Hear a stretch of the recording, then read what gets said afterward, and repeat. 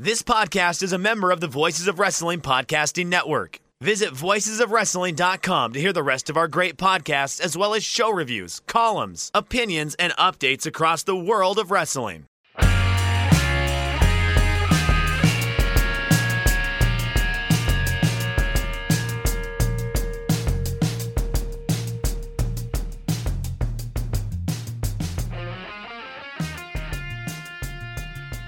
It's Shake Them Ropes. My name is Chris Novembrino. I am joined by the host with the most, Jeff Hawkins. We want to thank our sponsor this week, MyBookie, as we go down the lazy river of wrestling, go through the headlines and news in the wrestling world, and do a preview of the much-awaited show in Saudi Arabia that WWE will be putting on. Here to do that all with me, Jeff Hawkins. Hi, Jeff. You know, crown jewel. This year has a little bit of added intrigue for a number of reasons. We'll talk about that when we go over this card. How are you? I'm good. I'm Okay. well. We didn't do any pre-gaming really. We just kind of went on the air. No, I've been making music this week. I sent you the one Ramones cover I made, but then I did this soundtracking for the show My History Can Beat Up Your Politics, and this piece of music's kind of like you know the movie Aliens, or Alien, not Aliens, Alien from '78. Yes, I know the entire franchise. I am a fan. Yeah. It's kind of that sort of music, of real ambient and stuff, and it was fun to make. I had an invitation. I'd like to thank the WWE and those involved to go to SmackDown this week. I could not make it due to my declining physical body. I thought my foot was healed on Monday, and I went to the gym and I worked out, and I've been off my foot ever since. I am in extreme pain. Dizziness has kind of gone away for now. Thank you for all of you who have checked that out. And I made a decision, Chris Novembrino. We will start with this. I am no longer watching NXT 2.0. I can't. I just can't. There was a breaking point. You can't stand Mandy Rose with the black hair. It's that bad. She lacks charisma that bad. She even addressed that in her promo this week. She was saying, Jeff Hawkins, regardless of what color my hair is, I'm still dynamic. I still am hot fire on the microphone, and I bring it in the ring. Here is my issue with NXT 2.0. And there was a point about an hour, I'd say an hour, a little bit over an hour in, where I'm watching this and I'm going, this just isn't fun. Nobody's having fun on this show. And the reason why is it feels like, and here was the comparison I made. It feels like if you were a fan of a really well done Broadway show, it feels like you've gone to the community theater version of it and you're just watching the same show, and the people are skilled, but you've already seen it at its best. And what NXT 2.0 has become, for me at least, is it has become everything I don't want. It's literally main roster with yellow ropes now. There is no, I mean, Santos and Swerve was a fun match. I hated that the contract is a Money in the Bank, because it's like you win it in a tournament and you can now cash it in. It makes not using it for the NXT title even more stupid. Yes, exactly. Why are you not waiting until Breaker and Ciampa beat the crap out of each other, go in there, hand it in, and you're using it for the secondary title on a show? Is this grabbing the brass ring that we hear about? Is this reaching for the stars and all that? No. Yes, the line, Chris, the line that threw me, and I understood in the context of the sketch it was doing. It was fine. Pardon me. Wins and losses don't matter. It's all about likes and swipes. They said this on a national wrestling show, Chris.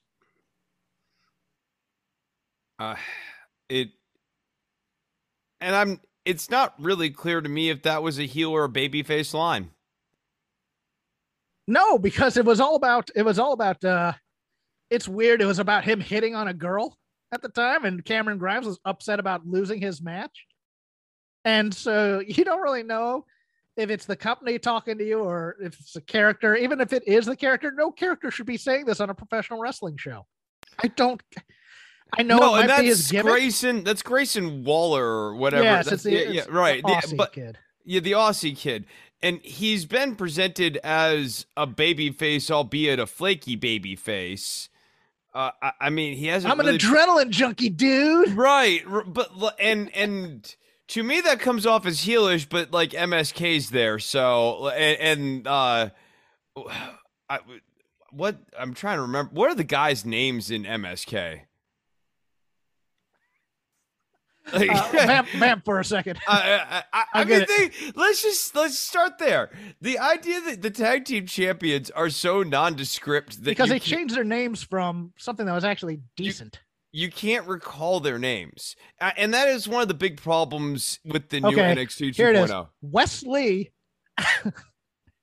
Wesley and Nash Carter, which are not better than Desmond Xavier and Zachary Wentz. Sorry. Wesley sounds like, oh, that should be his first name. Wesley. Right. Wow. I think the thing that's the most uninspiring about this new NXT is there are certain people who I find somewhat intriguing, would like to like watch more matches of. You circled JC Jane last week, and like I think JC Jane's pretty good. But there's no one on this roster. You know, Braun Breaker's pretty good. Yeah, but it's not that the talent is bad. It's that they're presented like dopes. I mean, okay, the fact I like the guy who is Braun Breaker because he's Rick Steiner's kid and he's got a good intensity. I like the Creed brothers. They have at least a normal name. And there are people on this roster who I would like to see work. Yes. But I have no faith that WWE is going to execute or develop out these guys, or that anyone's going to be there for any length of time. And I know that when they get brought up to the main roster, it will be the end of things, because the main roster is just it is what it is. It's a mess. The main roster is a bit of a mess right now. Not that they can't put on good shows. True. Not that they can't put on good shows, and not that people don't like them. There's been a lot of AEW, WWE battling in the Twitterverse and on message boards everywhere. I don't pay a lot of attention to it, but I will bring up something, and this is going to be the only news item because not a lot of news this week, to be honest with you. But as he goes, Peter Brady on the butt. So Rampage is on Friday. SmackDown has moved to FS1 due to baseball, I believe. And so, they decide that SmackDown's going to be extra long this week. They added a half hour that would go commercial free, adding what I thought was a very well done Becky Lynch, Sasha Banks match. Ending sucked ass. Pardon my French. I don't like to cuss a lot on here, but I knew at the time it's like, we're going to get this great match and they're going to do the dumb ending because they're still pushing this triple threat thing. But it was fine. Bianca interfered a little bit, and then Sasha broke Becky's streak. It's a very good match. And so in return, AEW goes, okay, you're gonna dig into our time. Well, you know what we're gonna do? We're going to do a buy-in on YouTube, and we're going to show you Bryan Danielson and Minoru Suzuki. Another very good match. I have no problem with that. I'm a little done with the Minoru Suzuki stateside match, but it's fun to watch guys who want to work with him. It was an intense match. I mean, especially given the stage that it was put on, to go, oh, this is essentially like a YouTube match. Danielson and Suzuki were, really striking each other. It was a physical match. To your point, a little paint by numbers, but like Suzuki is a living legend, and to be able to have, living legend matches with Suzuki is cool. And for Suzuki to get up this much for effectively a YouTube match is cool. So I sort of graded on a curve given the weird context of where you're seeing this. Pretty intense match given the context. Yeah. It's as intense as they can make it for the time. I get a little done with the strong style forearm shots over and over again, doing no damage, and then just going full speed into the end. The second time around, like, okay, there was a point where it's like, all right. You know, I think you need one big section of it, one good, even a long section of it, but multiple section of it, I think, has diminishing returns. That's just my 2 cents. I will ask 2 questions here. Number one, should this have been on TV as opposed to YouTube? I know a lot of people were arguing about this week, so I'm going to get into that a little bit. Number 2, do you think Tony Khan is doing way too much media for his company versus talent? Because when this came up, he issued, a proclamation. Hey, you know what? I could go commercial free too. I have more money. So there's a little bit of bickering back and forth in the media from Tony Khan being the representative of AEW versus WWE. Any thoughts on either of those? I'll do the second item first. I think that there is always a danger of talking too much. And what Tony Khan, or really the figurehead of any organization, needs to always weigh is how much you talk at any given time, and why are you talking? To what end are you talking? And right now, I think Tony Khan is doing a lot of talking without any necessary clear goals or clear benefits, and that suggests to me the potential to say something stupid on a live microphone that he's then having to clean up, versus kind of the more open question of all right, why are you going out? To what end? Sometimes people like to hear themselves talk. That can get you in trouble. And the first question was, the first question was, do you think it should have been on Rampage, or do you think it was fine on YouTube? I put it on Rampage. I think that given what was on Rampage, I would have put it on Rampage. I am going to disagree with you here, and I'll tell you why. I like Minoru Suzuki. I think he's a draw for a certain kind of fan.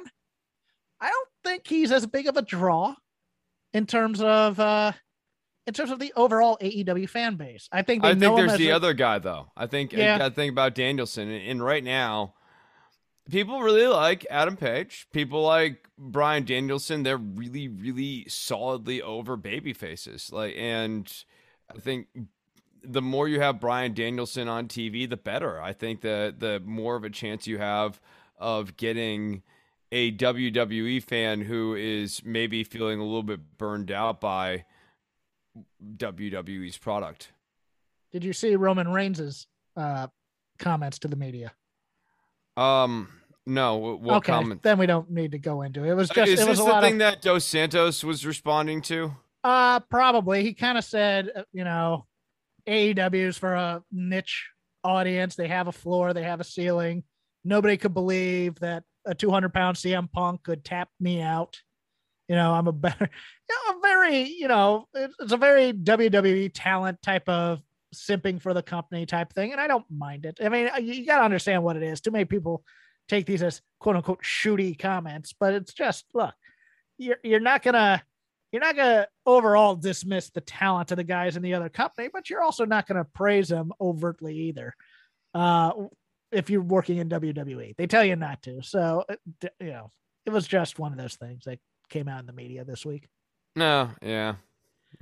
Okay. So no news really in terms of major headlines for me. A lot of the shows were hurt by postseason baseball. So I don't think ratings were all that important this week. Baseball is going to be king in the States, especially playoff baseball. So let us, because we do not have another show until Crown Jewel is over. The always dangerous Crown Jewel in Saudi Arabia happens on Thursday morning, noon Eastern, 9 Pacific. 9 matches on the card. Some interesting matches on the card. I think this is an intriguing card, to be honest with you, if they're going, especially because I believe they want to have a WrestleMania style event for Crown Jewel to impress their major source of income in the Kingdom of Saudi Arabia, problematic as it is. We'll start off with if you can't see what's coming on this one, I don't know what to tell you. Mansoor versus Mustafa Ali in a singles match. God bless Mansoor. He was a guy on the first crown jewel, plucked from obscurity, could talk a little bit, had a little bit of talent, has worked his way up to the main roster. I find this story with Mustafa Ali absolutely enraging at times because it is dumb.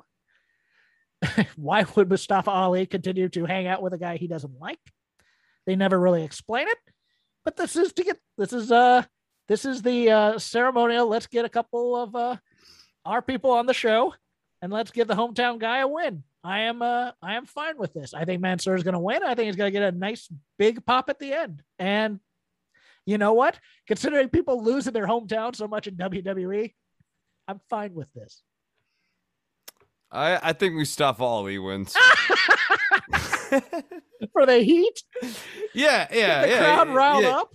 Just build them up a little bit. God. Could you imagine? I mean, this is the only dumber idea they ever had was taking out what's his face with the Iranian flag. Oh yeah, Daivari. Yeah, Daivari. No, yeah, Daivari. God. Yeah. Could not believe. Oh yeah, no, certainly not. I think that Mansoor has looked like an idiot time and again, week in, week out. So like he'll win this match, but he looked stupid even when Mustafa Ali was hitting him. And like Mansoor was like, "Wait, no, we can talk it out." He gets hit in the face again. No, we can still talk. Like, no, you can't stop.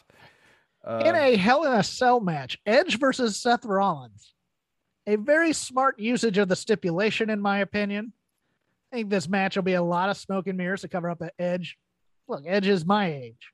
He's not going to be doing the things he was in his 20s. And if he tries, he'll probably end up dead. I think Edge goes over. I think they do like the classics in Saudi Arabia. They do like the old guys. They like the guys who were big during the Attitude Era. I think Edge goes over on Seth Rollins in the Hell in a Cell. Yeah, I think it's got to be Edge going over Seth Rollins here. And then Seth Rollins will probably change gimmicks again. He was sort of alluding to the last time. I mean, I think it'll be fine. I think it'll be fine, but I don't think it'll be great. Yeah, I think it'll be good. I don't think we're going to remember it as one of the greatest Hell in the Cells ever. But I think they're going to do the storytelling. And we'll see how they do with the storytelling. It's not going to be work rate. It's going to be storytelling. Here's a couple of interesting things. King of the Ring tournament finals, Queen's Crown tournament finals.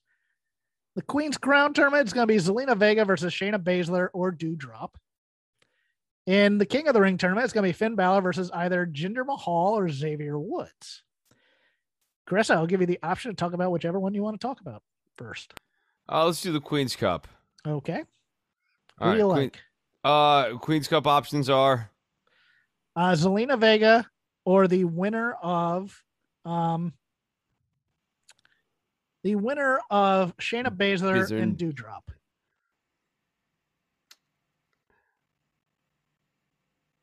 Dead air. I'm gonna say Zelina Vega wins, and it becomes kind of like a joke on her. Here's the weird thing to me. Shayna Baszler is gay. I know this may be a shock to a lot of people, but she is gay, and she's openly gay, I believe. Doudrop is bisexual. I don't think that's as well known. I don't think they risk it. I think they have Doudrop beat Shayna Baszler here. They take her to Saudi Arabia, and then it becomes the comedy match between the very big girl and the very small girl. And I think you are correct. I do think they're going to give this to Zelina Vega. Yeah. And boy, did Doudrop just really light the world on fire with their performance on Raw this week. Yeah. That Eva Marie story fizzled out, and now they don't know what to do with her, it seems. I think. Yeah. The character is just so strange. I thought Natty, for her part, actually worked the most interesting match he's probably worked in I 3 thought years. for sure Natty was winning this damn thing I did too. when that happened, and she can be the Queen of Hearts, and then and she's a known commodity over in Saudi Arabia because she's been over there for a show. I believe I want to say she and Bailey wrestled a match in shirts and gear. Right. No, Sasha. One of the things I was thinking about is her outfit has always been the most easily adapted to the Saudi Arabian dress standards. Yes, we're going to get long shirts, and we're going to get no skin. As you might recall, there was a bit of a blow up on the first Crown Jewel, I believe, with the commercial with Sasha Banks and Carmella wearing rather skimpy outfits, and the Kingdom of Saudi Arabia did not appreciate that. And so, yeah, we're going to be getting that. And okay, King of the Ring, Finn Balor versus Jinder Mahal or Xavier Woods. I think it's Xavier Woods versus Jinder Mahal. Yes. Yeah, and I think Woods wins. I disagree. And I hate it because I think Xavier Woods would be a very good, likable King of the Ring. I think we're getting Finn Balor versus Jinder Mahal. I think we're going to get some sort of story about the quote unquote Demon King coming back into Finn Balor, maybe making him fail, maybe making him win. Since we're having Zelina being the heel queen to be for comedy's sake, I say Finn Balor wins King of the Ring. I do. I'd love to see Xavier win this match on Monday, and for him and Finn to have a very good match, and for Xavier to get, because it's his dream to be King of the Ring. But I think they use that for heat on Jinder, and then eventually they have Finn Balor win, and then he gets the demon back somehow. I don't know. Okay, if Balor wins, it might actually do the thing that the King of the Ring seldom does. Like, Balor's an actually good candidate for King of the Ring to re-energize his character. I think you know what? If this were about being the best wrestler, sure, but no, it's about wearing a crown and the cape and being a bit of a goofball. Yeah, but he won't have to wear the crown all the time. And True. I think having this be associated with the demon character sort of inoculates Balor from having to wear the king crown all the time. In a no holds barred match, Goldberg versus Bobby Lashley. This could devolve quick, but I think there's again smoke and mirrors. We're gonna get the spot of the spear through, that one place in the in the arena where the thing collapses when you do it. I think that's gonna happen. Gonna get a few table spots here and there, but I think Bobby Lashley doesn't have to win this match because it's not for a title. I would not be surprised if Goldberg goes over Bobby Lashley here. Yeah, again, this is Saudi Arabia. This is a feel-good show. This is we're bringing in over the old legends so you can see the old legends win a match sort of show. I think the real question is, does Goldberg go for the jackhammer? And on a scale of 1 to 10, how bowling shoes ugly will it be? Yep. Now we get into the title matches. Singles match for the WWE Championship. Big E taking on Drew McIntyre before Drew packs his bags and goes to SmackDown. I don't think we'll be trading talent for the big belt, so I see Big E winning this after a hard-fought contest. Yeah, I'm looking forward to the match. I actually think that Drew McIntyre and Big E have good opposing dynamics with one another, and I would like to see them in a different setting where they could tell a different story, because I think it'd be really fun. Like they clearly have charisma when interacting with each other. Yeah. That's fresh for Drew, because I hate his charisma. I do. I hate this sword gimmick. It's stupid. No, for sure. He can be good though. He can be good, and he is a good wrestler. I like Drew McIntyre, but I thought the Mega Powers Unite and Mega Powers Explode angle in one night sort of is emblematic of broader WWE storytelling. Like, this could be a more fun angle, but I think this will be a pretty fun match. I think this will be pretty intense. It's going to be part of the Lazy River originally, but let's give a shout out to that WWE SmackDown tag title match that the Street Profits and the Usos had. I thought that was very, very good. They are not on this card. I think that was moved from the card onto the SmackDown show. I thought that was very, very good. I like that. I like that Montez Ford is kind of doing the AR Fox jump over the turnbuckle and the post, a little dicey type of spot. It's always impressive, and he's an impressive dude. I like him a lot. Okay, for a tag team match, for the WWE Raw Tag Team titles, RK Bro, can they coexist? A story that has not evolved 1 second from the moment they started telling it, going up against AJ Styles and Omos, another duo that has not evolved since they got put together. I think AJ Styles and Omos win the titles back, and then RK Bro probably RKO's Riddle and gets the crowd hyped. Oh, wow. What do you think? I don't know, man. I think that the RK Bro merchandise, like seeing those numbers on how well that stuff is selling. Okay. You can change my mind on this. Trust me. I don't think they're done with that yet. I think RK Bro maybe finds a way to retain. Maybe it's like not like a clean finish one way or another, but I think RK Bro still has the titles at the end of the match. Oh, you've convinced me. I think they're going to retain. I think they're too fan friendly to do it. Although God help us if Riddle makes a pot joke in Saudi Arabia. Put a lock on that guy's mouth the entire time he's over there. In a triple threat match for the WWE SmackDown Women's Championship, which should be pretty good. It's gonna be two people wrestling and one taking a nap. We know the style, but Becky Lynch defending against both Bianca Belair and Sasha Banks. Becky and Sasha just have amazeballs chemistry always. Next to Sasha and Bayley, they are the second pairing that they kill it every time they're together, and I love them. I think Bianca's here for the ride. I think let's see, Bianca's going to Raw. I think Becky is also going to Raw. I don't know if they do the handoff of the belts, because who is the Raw Women's Champion? Is it still Charlotte? Yeah, Charlotte's the champion. They might do the belt switch. They might do the belt switch on the way through, much like the tag team titles, or Bianca might win on Monday. So I am going to go with this. I think Bianca Belair wins the Raw Women's title on Monday, gets entered into this triple threat, and Sasha pins her for the SmackDown Women's title. Although, wait a sec, she just won on the go home. So, oh man, that's going to suck. Nope, no change. No change on either. Becky and Charlotte switch belts as they go to different brands. That's what's going to happen.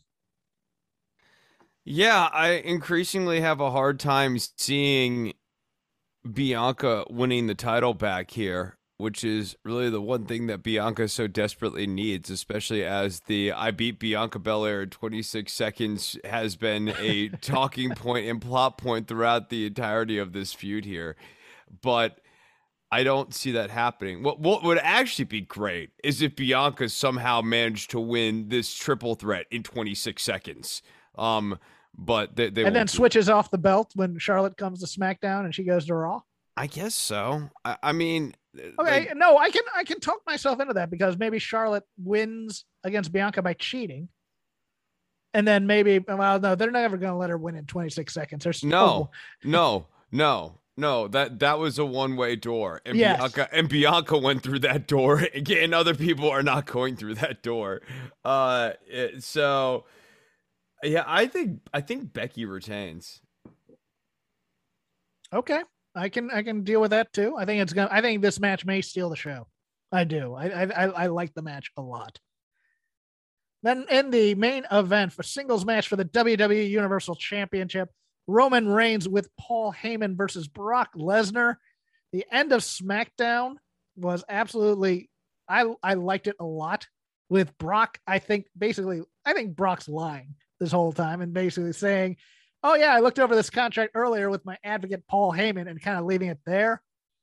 I think Heyman interferes in a way to make it seem like he's helping Brock, but it's just mixed communication. I think Roman eventually pulls this out. I think Roman wins the match, but there's still the will he or won't he type of story with Paul Heyman. I do think Paul is with Roman here. I don't think he's going to turn, but I think they're going to try and make you think he will.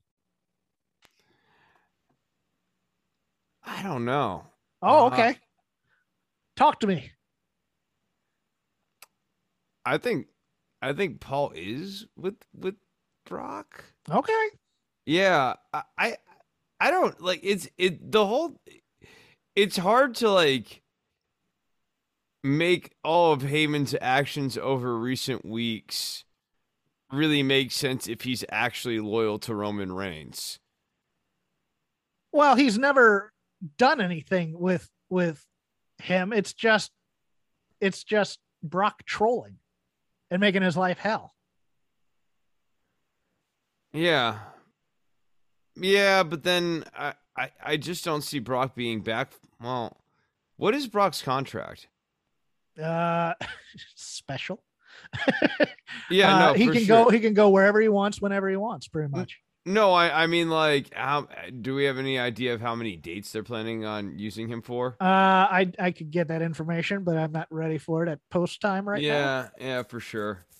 So taking a look at the odds right now on mybookie.ag, Roman Reigns minus 200, Brock Lesnar plus 150, Becky Lynch minus 200, Bianca Belair plus 185, Sasha Banks plus 250.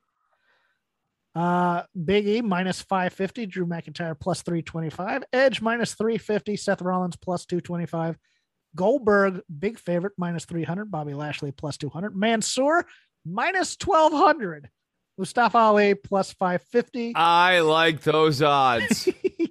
And RK Bro minus 275 plus 185 for AJ Styles and Omos. Chris, tell us about MyBookie. Oh, man, MyBookie. In addition to being the place where you can go and place your bets for Crown Jewel, which is in the Kingdom of Saudi Arabia, MyBookie has over $500,000 in contest prize money that's up for grabs. The NFL is back in action, and so is winning season at MyBookie. Head to mybookie.ag to choose from a variety of boosts and free bets to get in on the fan favorite $100,000 super contest, which only costs $10 to enter. Pick 5 games against the spread each week. Each win earns you a point, and each point gets you closer to the grand prize.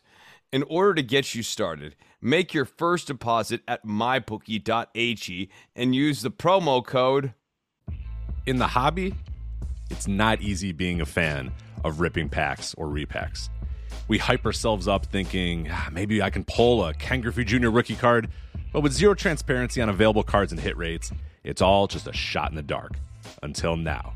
Introducing Slab Packs from ArenaClub.com, the only repack that provides real value, a complete view of all possible cards, and clear hit rates for each one. Now, when I buy Slab Packs at Arena Club, it finally feels like I know what I'm getting.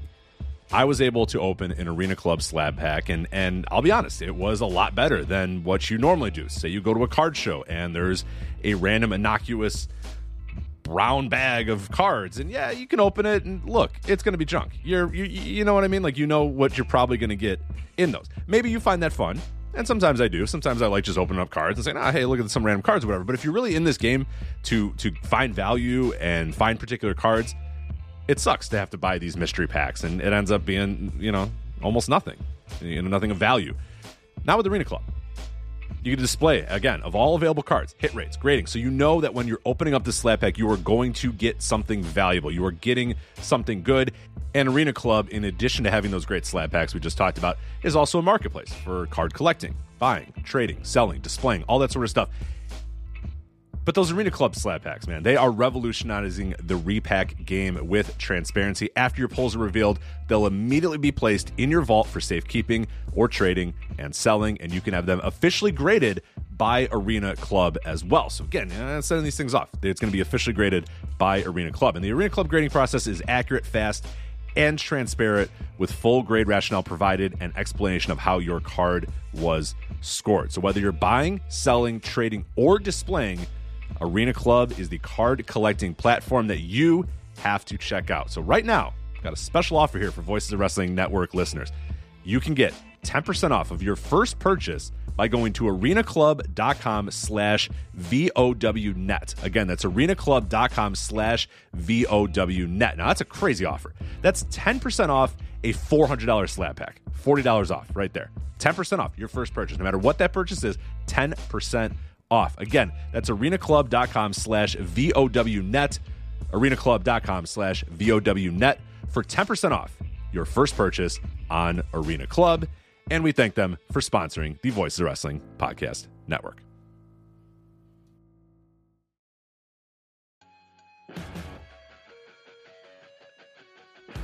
What's going on, guys? This is Rich from the Flagship Podcast here on the Voices of Wrestling Podcast Network. If I could have a moment of your time, I'd like to tell you about one of our sponsors, Eufy Video Lock. Eufy Video Lock is a smart lock, a 2K camera, and a doorbell, all 3-in-1, offering you triple security. So you can have everything in one device rather than installing many pieces on your front door. But it's not just for security. The Eufy Video Lock is also for convenience. No more concerns about losing keys, and you can assign passwords to your family members and see them coming back home via the integrated cameras. Some other great features we love about the Eufy Video Lock is it is easy to install and set up with just a Phillips screwdriver, no drilling required. Keyless entry, no more fumbling for keys when your hands are full. You never have to worry about kids losing keys or passing among renters. You also have 0.3 second fingerprint recognition and 1 second unlocking. Again, 0.3 seconds, it's going to recognize your fingerprints, and in 1 second, it's going to unlock. And with the AI self-learning chip embedded, the more you use it, the more accurate it will be. Also, no battery anxiety. You have a rechargeable battery in there that could last around 4 months, and you will get a low battery notification before it runs out. Passcode unlocking, a remote control with a 2K clear sight. See who's at your door and control from anywhere through the Eufy app. With enhanced night vision, you can have optimized view even in the evening. You can also secure your package delivery by view and two-way audio. And then best of all, no monthly fee. A bunch of other brands out there are going to charge you a monthly fee. You have your recordings locally, and you never have to pay for storage. Customer service, Eufy's got you handled as well. They are on standby for you 24/7, so you can enjoy a worry-free experience with an 18-month warranty, all backed by their professional customer service team. Contact them anytime by telephone, email, or live chat. Personally, as a homeowner, I love my Eufy Video Lock. I have the ability to see what's going on when I'm not home, when packages has arrived, and really the thing I love the most about it, the ease of being able to lock and unlock my doors without having to fumble with my keys and reach in my pocket or wait, no, crap, they're in my backpack, all that sort of stuff. All this is happening while my dogs are barking at me. You know what? Not anymore with the Eufy Video Lock. I touch it, 0.3 second fingerprint recognition, 1 second, door is unlocked. Much, much easier. So if you want to jump on board with Eufy Video Lock, search Eufy Video Lock. That is EUFY Video Lock. Again, that's Eufy Video Lock, EUFY Video Lock, or visit eufyofficial.com/video lock to see how you can gain complete control of your door.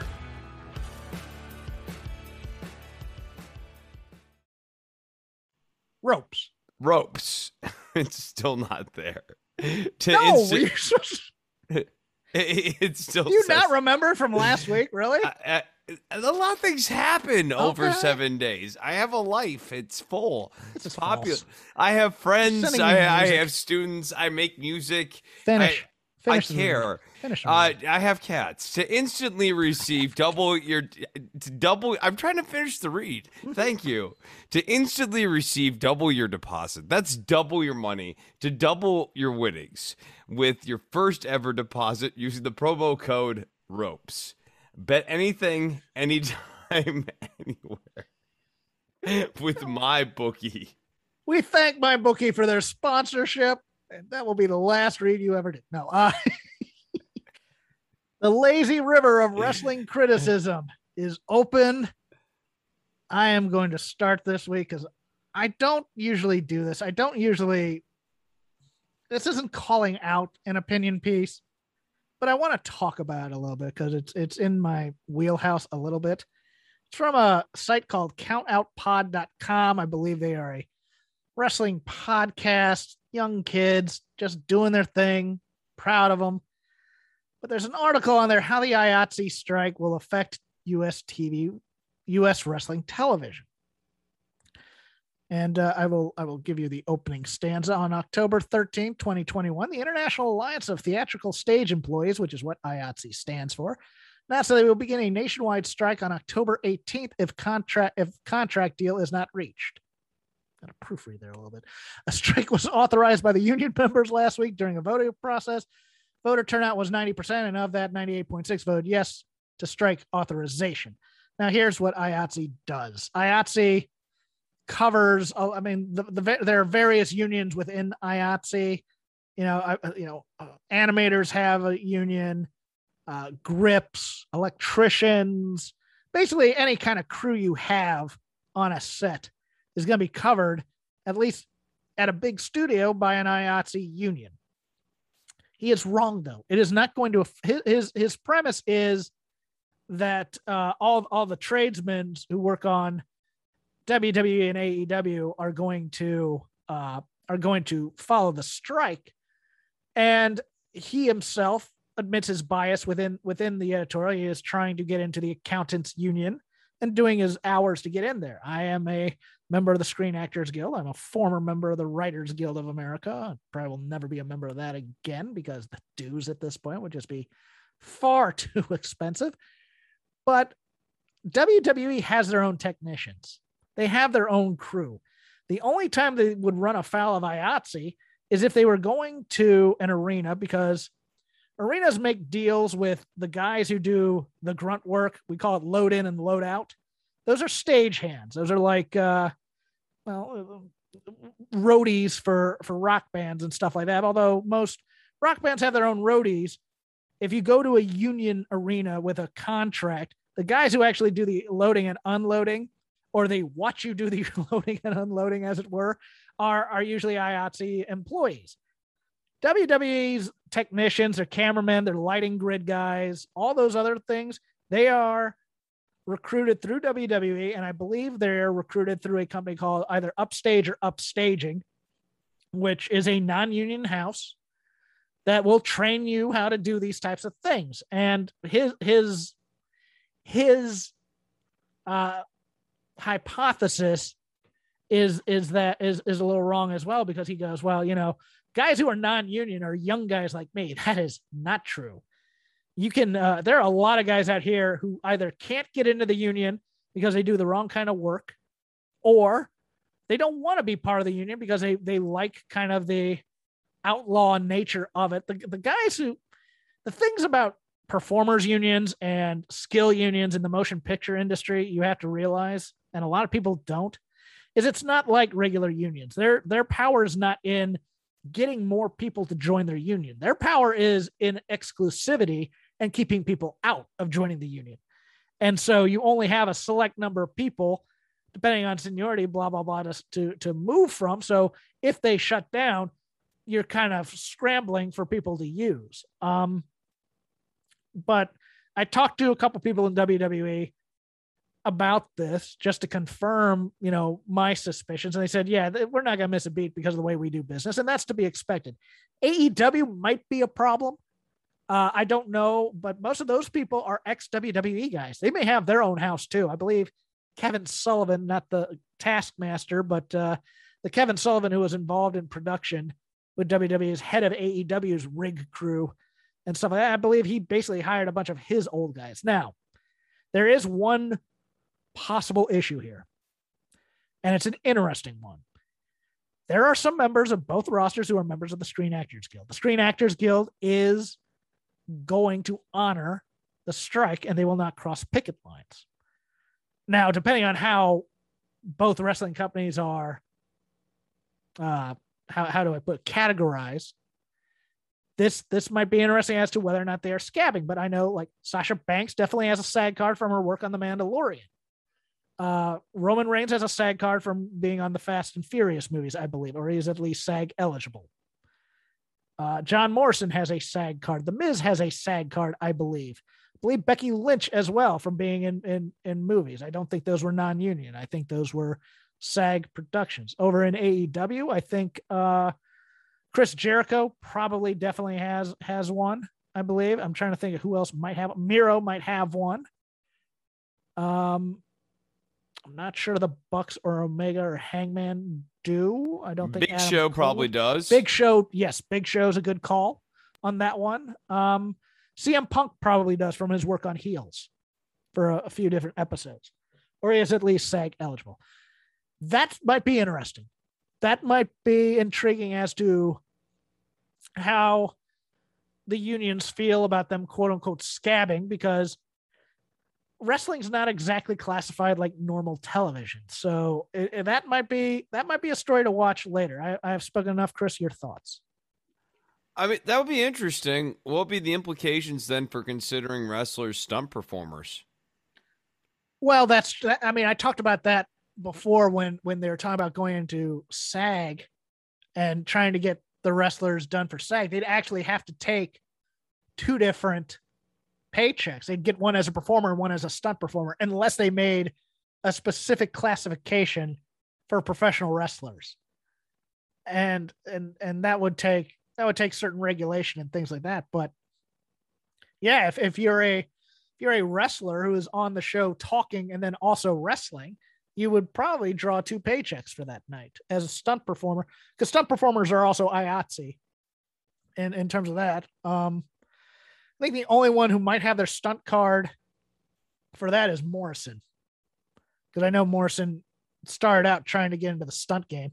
Paul London, you might remember, also does stunts out here. So although he's not on television, so I don't think that would count. But I think that's going to be an interesting thing. I don't think anybody's going to lose their union membership over it. But if IATSE decides to go after these quote unquote non-union shows type of thing, it's going to be interesting to see who crosses the picket line and who doesn't. Yeah. I we'll just have to see what happens. I tend to think when I was reading this story that I knew you were going to have better insight on the actual actors union stuff, being out in California and having been in that world. But whenever I was reading this story, it just seemed like there is what could happen, what the author perhaps wants to happen, and what is the most likely outcome. And yeah, this is mostly, I think, the actor, not the actor, but what he wants to happen. And I don't think it's going to. That was the vibe I was getting. I think sometimes we want something to happen, and that can color our analysis of what is the most likely thing to happen. And he's still, he works in Atlanta, it appears, because I think that's where all the CW shows do a lot of their production right now. So he may not know a lot about how the unions all work necessarily out there. I mean, he's still trying to get his hours to join the accounting union. He's not union yet. He even says in the article he will be eventually. So it's just, and I didn't want to drag him on Twitter and you don't know anything, blah, blah, blah, blah, blah. But I just think he's mistaken about a lot of this. I don't know how AEW handles their shop, but WWE's not going to miss a beat. Yeah, I think if anyone was going to be the victim here, it would be AEW, and even then, I think it would be less of a hiccup than I think people realize. I mean, unless for some reason it kept like CM Punk off of TV, right? And that's a possibility. I mean, they may just have to explain it with an injury or something. Yeah. Your turn. Have we talked about Bianca Belair really getting buried during the course of this feud here? We have said that she is drowning because she is getting chewed up by performers who are far more charismatic and far more powerful in terms of how they are presented. Yeah, and I just the tag match here on Raw, I thought that didn't help her at all. Like every single time. She is the third or fourth most relevant person in these encounters. And she's not getting elevated up to horsewoman level here. She is getting sort of highlighted as not being up to horsewoman level here. I think that's exactly right. Look, I love me the horsewomen. I do. They are fantastic wrestlers.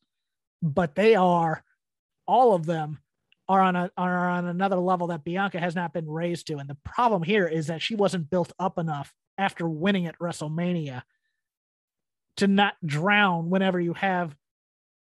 Look, the problem with Becky and Sasha in a promo battle with Bianca is that Becky's going to be sarcastic as hell. She's not doing a heel thing. She's doing a dismissive Stone Cold type thing where it's like she's calling everybody a dope.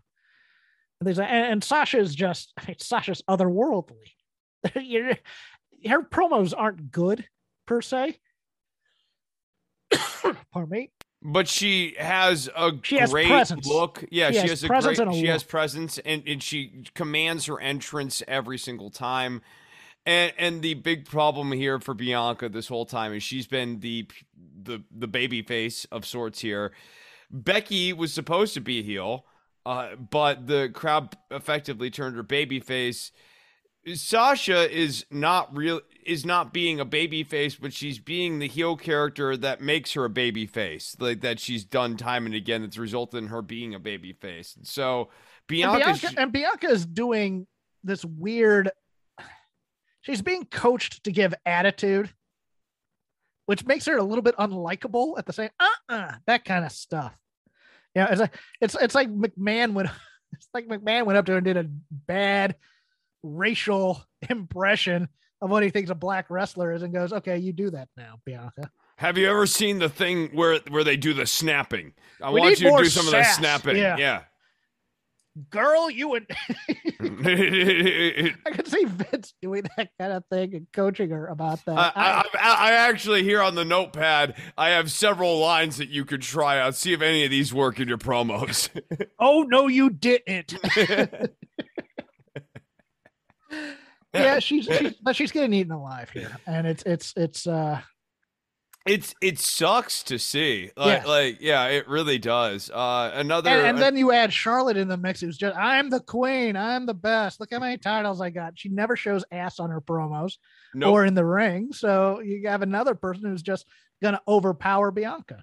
Yeah, who is Bianca supposed to get over on here? Yeah. I mean, another way sort of to like reverse engineer the quandary is to just think, okay, start from the idea of we want to make Bianca look better. Is she going to outclass Charlotte?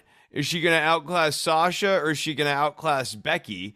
Becky, who's already beat her in 26 seconds, and Becky is allowed to and encouraged to bring that up on promos. It doesn't help if you're, hey, I beat you in 26 seconds. Hey, I beat you in 26 seconds. Hey, I beat you in 26 seconds. Unless Bianca's going to beat her in like 25 seconds. Yeah, or that like every time she says that actually sends Bianca into a fit of rage where like Bianca goes into an overdrive mode or something. Yeah, like this is a new point of emphasis that like really makes her angry. There's been no payoff for the 26 seconds. It's just really frustrating because you were really up on Bianca Belair. Took me a while to warm up to her. I saw it. I thought she needed more time in NXT. I thought she really needed like a stronger run. She needs character work. She is a phenomenal athlete. She is possibly the most phenomenal athlete they have had on this roster in terms of females ever. And that's a strong take for me. But I believe in that. I mean, if you watch that first Mae Young Classic match she ever had, I mean, she's just pulling things out that you're just like, how?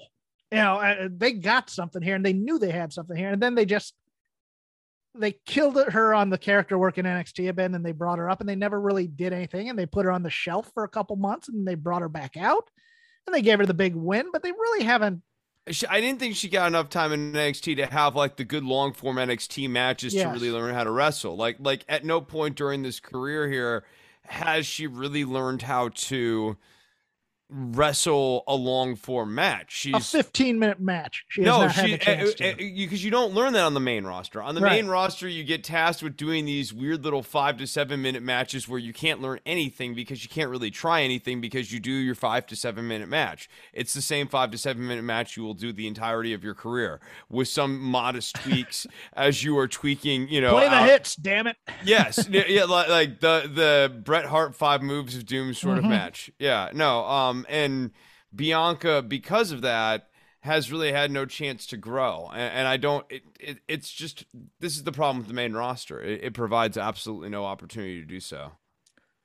I will go next. I really liked on Dynamite the way that they laid out that show with the sandwiching of the match with Aleister Black and Dante Martin being about leg locks, and then Bobby Fish and Bryan Danielson ending with leg lock battle. I thought that was very Mid-South circa 84, maybe 83 type of thing, where they'd have a show about a move. And everything would, like, the example I give is there was a show, I believe 83, might have been 82, but 83, where the whole show revolved around Ted DiBiase having found a reversal for the figure four leg lock. And so the first match had a figure four leg lock in, the second match had a figure four leg lock in there as a transition move. But then we finally get to DiBiase's match and we get the figure four, and then he flips it over and puts the pressure on the other leg. And even though that doesn't work in real life, quote unquote, that this is how that story was created. And it was kind of cool to see Aleister and Dante, for all its issues. There were a few issues I had with that match, being about leg locks and stuff. And then having Danielson and Fish having the heel hook, Danielson grabbing his leg and then getting Fish to tap out. I liked the bookends on that. Yeah, I enjoyed that. Since you brought both those matches, I enjoyed Bobby Fish and Bryan Danielson. I mean, I did, they kept on commentary spotlighting that these guys had just worked really hard the night prior. Mm-hmm. And the more you bring it up, the more it sort of shows in the work. Like, they had a good match, but like, you know that they could have done more. And as for Aleister Black and Dante Martin, what I thought was interesting here was the sort of slow turn of Aleister Black, where Aleister Black gave Dante Martin the recognition at the end of the match here. It was interesting to like juxtapose that to the Nightmare Family promo. The problem I have is I don't mind the tap of respect there, but you got the other story with Lio Rush going. And I think it's trying to put too many cooks into this entire, the temptation of Dante Martin type of story. I like that Aleister Black is the good guy. Like the angel on your shoulder is Aleister Black. The devil is Lio Rush. Maybe they're turning him. Maybe. I think they are. In a way, I mean, they're just. But then why do you do the Cody thing then? That's the thing, because Cody, they're doing the Rocky 3 story with Cody. It's going to be really interesting to see how this plays back when they get it in front of a crowd, because I think it's one thing to do these vignettes and they could tell whatever story they like with vignettes, but every time Cody comes back in front of a crowd, he gets booed out of the house. By the way, legitimate couple moments of PTSD from me during that Arn promo, because he mentions the football exercise Bull in the Ring. Bull in the Ring is how I got knocked out at UVA. Bull in the Ring, if those of you who never played any level of organized football, is all the players stand in a circle and they're doing kind of the jogging thing. They're doing kind of a light jog, keeping on their feet and stuff like that you see in like football drills and stuff like that. And one guy goes in the center and the coach calls out one or two numbers. And those two numbers are to rush at the player as fast as they can and to hit them. And the whole point is that the player in the center is supposed to be fast enough to be able to see the player coming and brace themselves for an impact so they don't get hurt as much. And this did not happen when I was doing Bull in the Ring on a college level. All-American by the name of Chris Slade and another player high-load me. And I was out for a good while. In the concussion era, they don't do this as much in the thing, but of course, Arn being a boomer type would know what Bull in the Ring was. It is a ridiculous exercise that gets way too many players hurt. So I appreciate that for what it was, but yes, they're doing the Clubber Lang story from Rocky here, where I think they're expecting Cody to get cheered, and I'm not so sure he is. I think that again, if they want him to get cheered, little moments like Aleister Black showing a sign of respect to Dante Martin after a hard-fought match instead of picking him up and knocking him out again. These are the like little details that would really matter to getting Cody over. I have no idea what the plan with Cody is at this point. I understand the story. I think I just don't. I have a hard time seeing it getting received the way they think it's going to get received in front of a live audience. But we'll see what happens, I suppose. Your turn on the river. My turn on the river. Oh man, I just saw a Happy Corbin and Madcap Moss. Like, Madcap Moss is horrible. Like Yes. this is like one of the all-time. This isn't even fun like Slapjack. This is just a horrible character. I'm you know what, my other note was going to be about another character that I go, the materials, the character, the acting's terrible, but the material would be good on another. This Andre Chase. I appreciate the effort. Trust me, he is bad for a professional wrestling actor. He just is not getting the right emphasis on the right syllable on a lot of words that he's doing. Yeah, and I think that this thing where he loses it on the student would be a lot better if, he was actually getting physical with them. Yes. When he just yells at them and kicks them out of the classroom, it makes him seem like a twerp. And I don't know. Like, I see something with the guy who's doing Andre Chase. Yes, he's perfectly fine, but he's not. These are pre-taped. You don't have to do them live. Give him another take to try and get it right. Okay, I'll do one more bonus round. Lash Legend is terrible. Lash Legend is these bits are just Have you seen the Wendy Williams show? Yes, but like they're edited so quickly. It's exactly it. That she has absolutely like it sounds like she has ADD. So tell you about Hit Row. Wow. All right, now up next we have Braun Breaker. He's crazy, and then we have that guy Tony Marmaluke, and he wants to be on the show, but I said he can't be on the show. See you next week. We are getting a love story between Lash Legend and Tony D'Angelo, aren't we?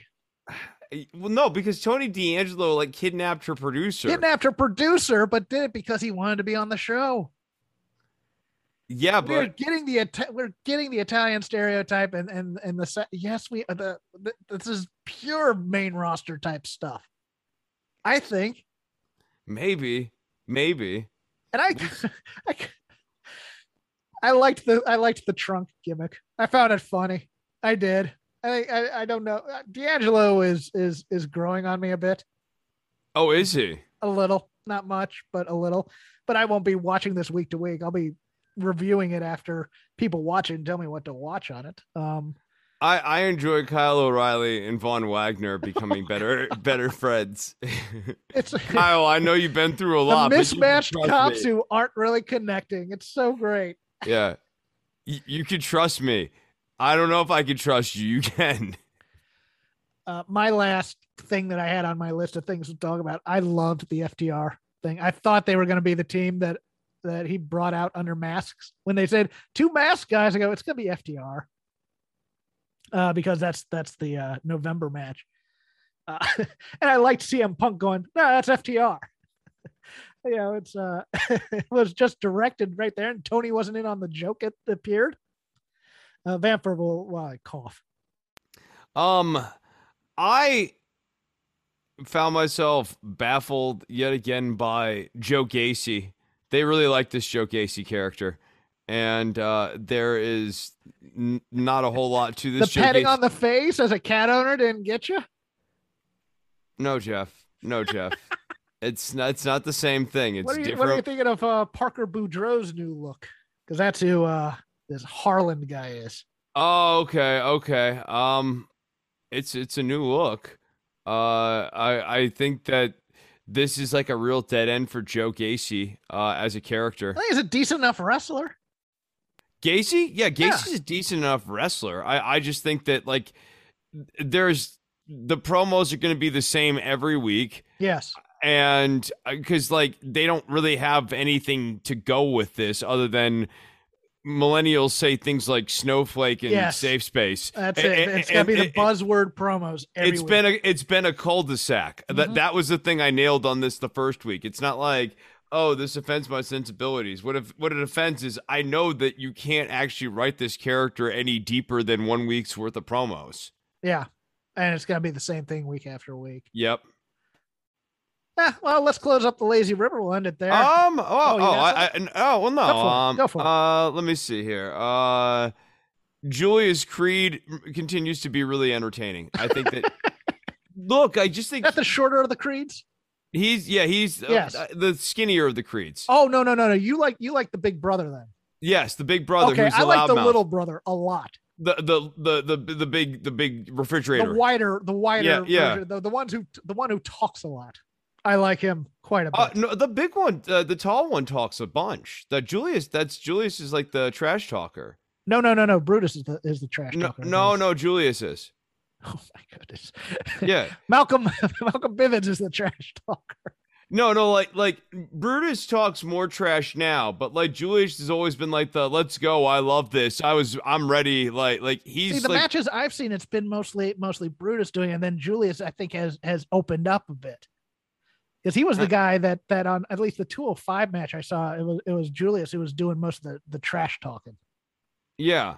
Or anyways, whatever. You're saying Brutus. Yeah, well, whatever. Anyways, they killed the Ike Manjiro, which is a damn shame because he's great. Everyone loves Ike Manjiro. I do not. I'm tired of this guy. He's got a great jacket. He's fun. That's all he has is a jacket. He's fun. He likes to have fun. Indy Hartwell and Persia Parada are a meaningless addition to this match here. Women's division is lacking, but it's. Well, here's a question: would you rather have this triple threat match or 10 more minutes of Kira Hogan and Penelope Ford? Oof! Because there was a lot of Twitter stopwatching on the Queen of the Canvas tournament or whatever they're called, Queen's Crown tournament. Yeah. Oh, it's 2.5 minutes. It's 1.5 minutes. And then I present to you Penelope Ford and Kira Hogan, who got lost at least twice during that match. Now, for me, the cure is go back to the basics, kick, stomp, punch type of stuff, as opposed to choreography and showing everybody your athleticism and stuff. But it appears that this is what AEW wants out of their women's division, which I don't think, other than the top couple players, is all that good. Yeah, I mean, I think the problem with the choreography style matches is it just requires both performers to be at like a super high level. And when they're not at a super high level, it gets exposed in very substantial ways. Right. And especially as you are learning that style, you need someone in there to really be the veteran hand to call the whole thing out. I would love to see. Look, I really like Saray. Like I think Saray is a really, really talented wrestler. And she's lost over on 205 Live now. Totally lost. But I think there are other styles of matches for the women to be working than super heavy choreography styles. Agreed. And I think a triple threat's going to be way too much spots. It's going to be here's the part where Io Shirai does a moonsault onto the other five women. Well, and I think it's unnecessary, right? Like, I don't think Indy Hartwell and Persia Parada are really at the level of where you've elevated Toxic Attraction, and this should really be a showcase match for Toxic Attraction, whether or not they win the titles. Okay. This should be them and Zoe Stark and Io Shirai, like, with that duo on the other side of the ring, and we know that JC Jane is a good hand, and Gigi Dolan hasn't shown us like that she's iffy. I think like that could have been a perfectly fine tag match in and of itself. Yeah, I too many cooks. I haven't seen anything out of Persia Parada that makes me want to see more Persia Parada. I'll put it that way. Right. I have nothing else for the Lazy River. Do you? I'm just seeing. Oh, I liked CM Punk and Matt Sydal. I thought that was pretty. Yeah, it was pretty fun. And yeah, that's all I got. I think that's gonna wrap it up for this edition of Shake Them Ropes. Cool. You can follow me at Crap Game 13. You can follow Chris at DWATG. You can follow the show at Shake Them Ropes, all one word. If you want to see us give dirty looks to one another, you can watch the show at youtube.com/Voices of Wrestling. We are part of the Voices of Wrestling Network, the flagship. Music of the Mat with our boy Andrew Rich, who always pops me with some sort of cultural reference during the week. 5-star Match Game, Open the Voice Gate, whatever your predilection towards wrestling, even if it's old TNA, which our boy Garrett Kidney is doing a retrospective on. We have it for you at Voices of Wrestling. Look for it on your podcast providers, Google Play, Downcast, Apple Podcasts. We'd appreciate a 5-star review if you haven't given us one, and I haven't plugged for one in a long time, so I'll take it. Chris also does a show called Don't Worry About the Government. It's over on Patreon. He will tell you about that now. Yeah, you can go and check out Don't Worry About the Government over at patreon.com/DWATG. I am going to be doing an episode here tomorrow with the mighty Bruce Carlson from My History Can Beat Up Your Politics. We will be talking about the last president's administration, this president's administration, the future, the past, the present, all of these things. The big stuff. It's a topics show.